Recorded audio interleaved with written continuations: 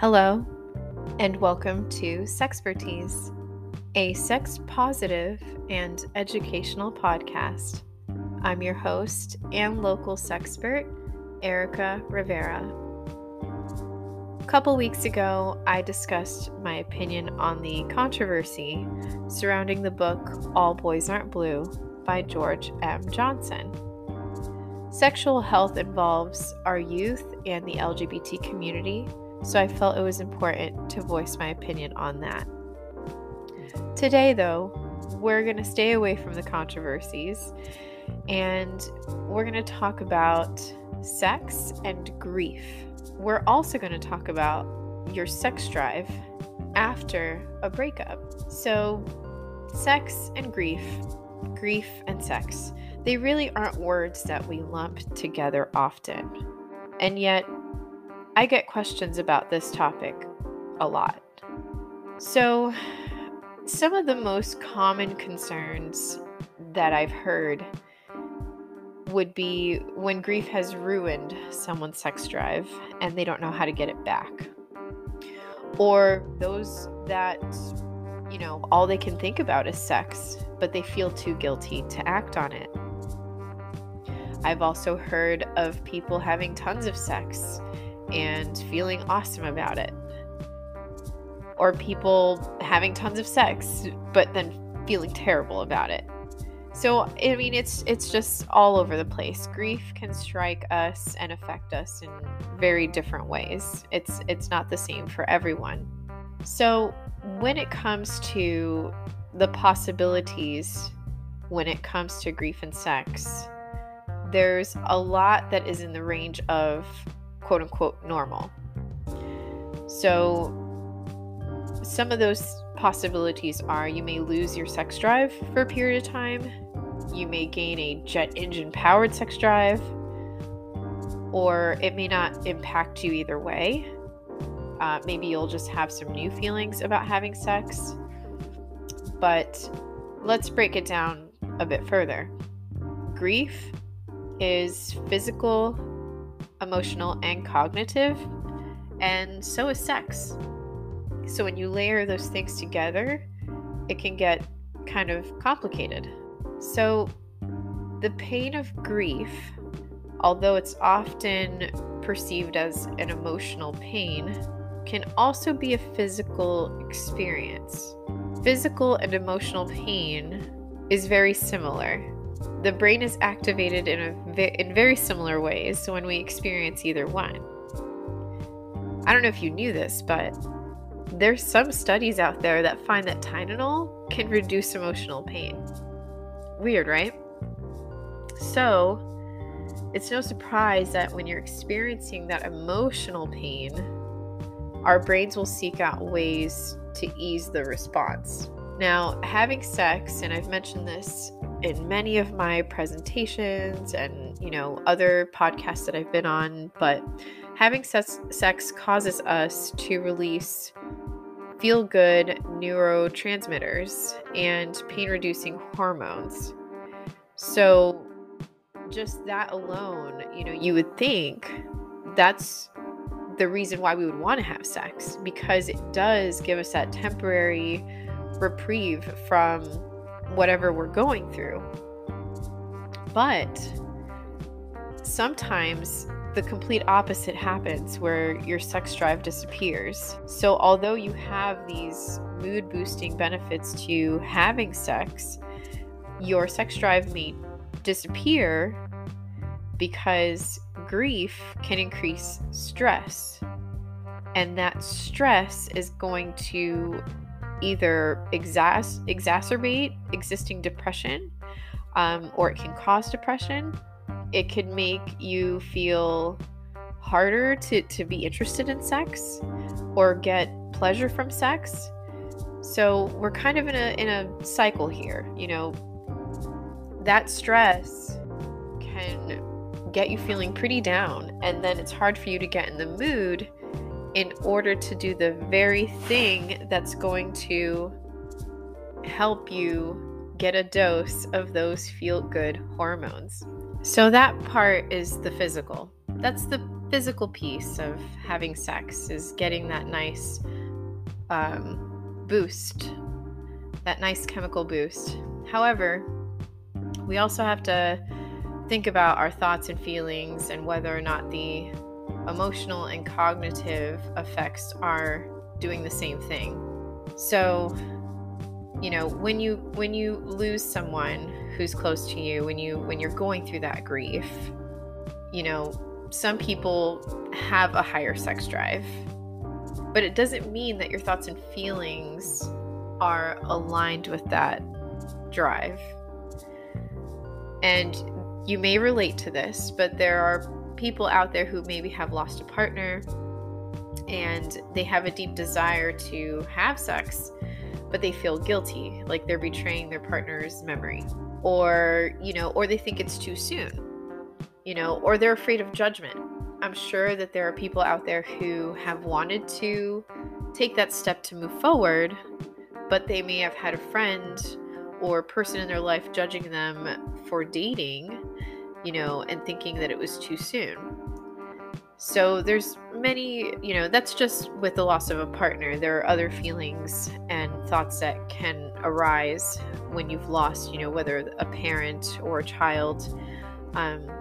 There are some studies that have found that parents who lose their children end up wanting to basically procreate again.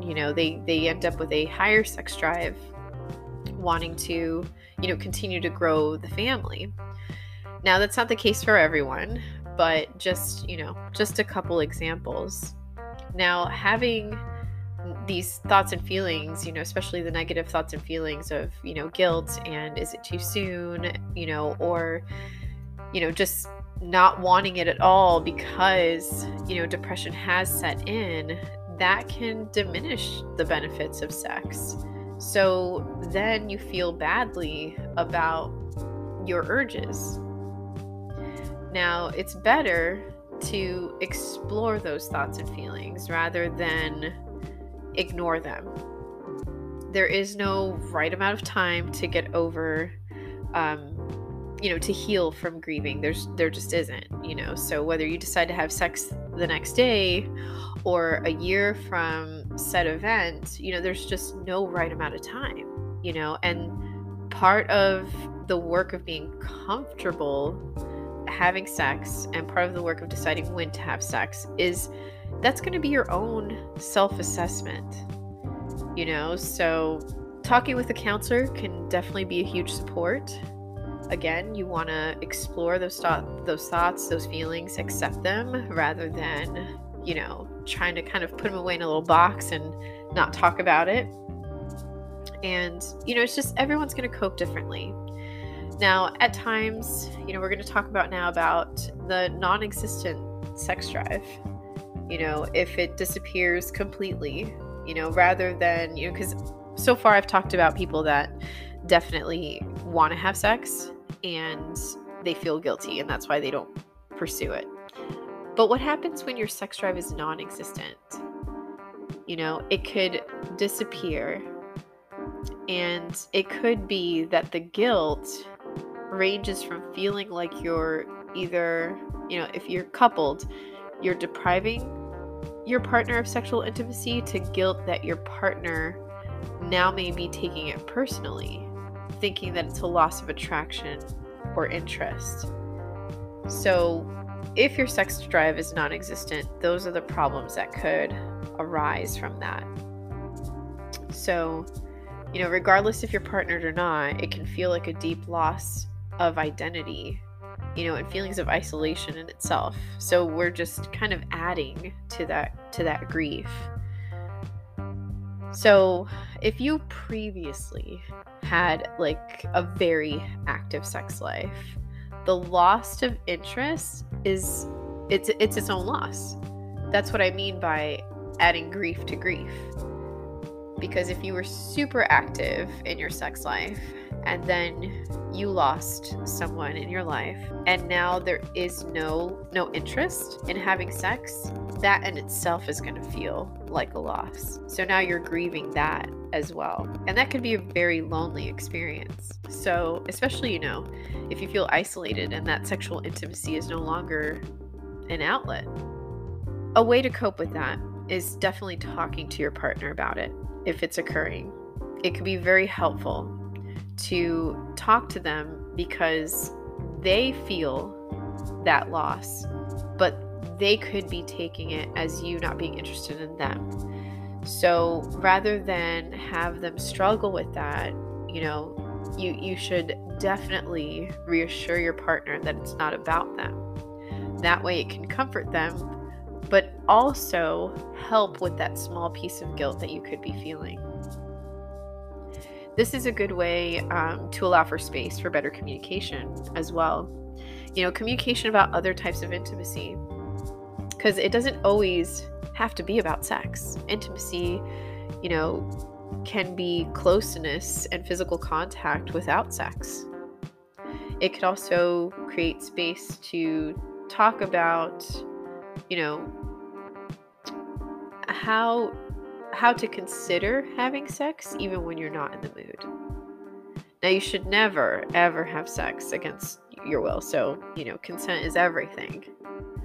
But sometimes, processing, the process of touch can get you in the mood, even if you weren't previously in the mood. So let me repeat that again. The actual process of touch can get you in the mood when you weren't previously in the mood. So that's what I mean by creating space to consider having sex even when you're not in the mood. And that's just, touching. Even if it's in a non-sexual manner, that physical contact can still help. So that's just something to explore. The way people grieve, it's just, everyone is so different. And I wanted to touch base about this because I get questions all the time, about whether it's normal to be hyper-sexualized after losing someone, or if it's normal losing your libido altogether. And, what we consider quote-unquote normal is either one. Everyone is different. Obviously, if you are one of those who, have a hyper sexualized drive after grieving or during the grieving process, my thing is always safety, definitely practicing safety. And if you are partnered, is making sure that you're talking to your partner, even though you might seem great and you're happy, you seem like you're dealing with the loss in a very healthy manner, just like I said earlier, just because that is where your sex drive is, that doesn't mean that that's where you're at emotionally, so you got to make sure that you're still communicating with your partner and, or counselor. So when it comes to your libido after a breakup, it's very similar. You may not have lost that person in the way that you would grieve someone's passing, but you're still grieving the loss of that individual in your life. So our brains are going to react very, very similar. So let's talk about it. Where do our libidos actually go after a breakup? So after a bad breakup, you're going to feel detached and disconnected. So one thing I noticed with breakups is certain people either feel super empowered and desirable and dateable. But if it was a bad breakup, you may be on the side of detached and disconnected, like I said before. So it's not uncommon for you to feel unattractive or disinterested in sex, or disinterested in connecting with other people romantically. So, these changes, they're not just psychological, they could be physical as well, which is, again, very similar to talking about when we were talking about grieving. Stress can affect the hormone levels that help to regulate your sex drive. like I mentioned before. So if you are stressed out and it is affecting those hormone levels, then your sex drive can take a nosedive, and depression can take a toll on the nervous system. So, and that nervous system can help regulate many bodily functions, and but it definitely plays a role in sexual arousal. So that's kind of that's a really tough situation to be in, because on one hand, sex is going to help with grieving, with depression, with these breakups, because the act of sex is going to create those happy hormone levels. But on the other hand, because of said depression or grieving, or because of these negative things that you're going through, that stress is going to play a role in sexual arousal. So how do we even begin to become interested again? It's this never-ending cycle. So, as long as you process and recover from the breakup emotionally, you'll eventually be able to reclaim your libido. But that's the thing, you've got to make the effort to recover. You have to, definitely check in with a counselor, or be actively speaking to your partner. So how long it takes just depends on the individual, depends on your breakup dynamics, your pre-breakup mental health status, what your sexual function was like, and the levels of social support. Do you have a support system? Do you have friends that you can count on?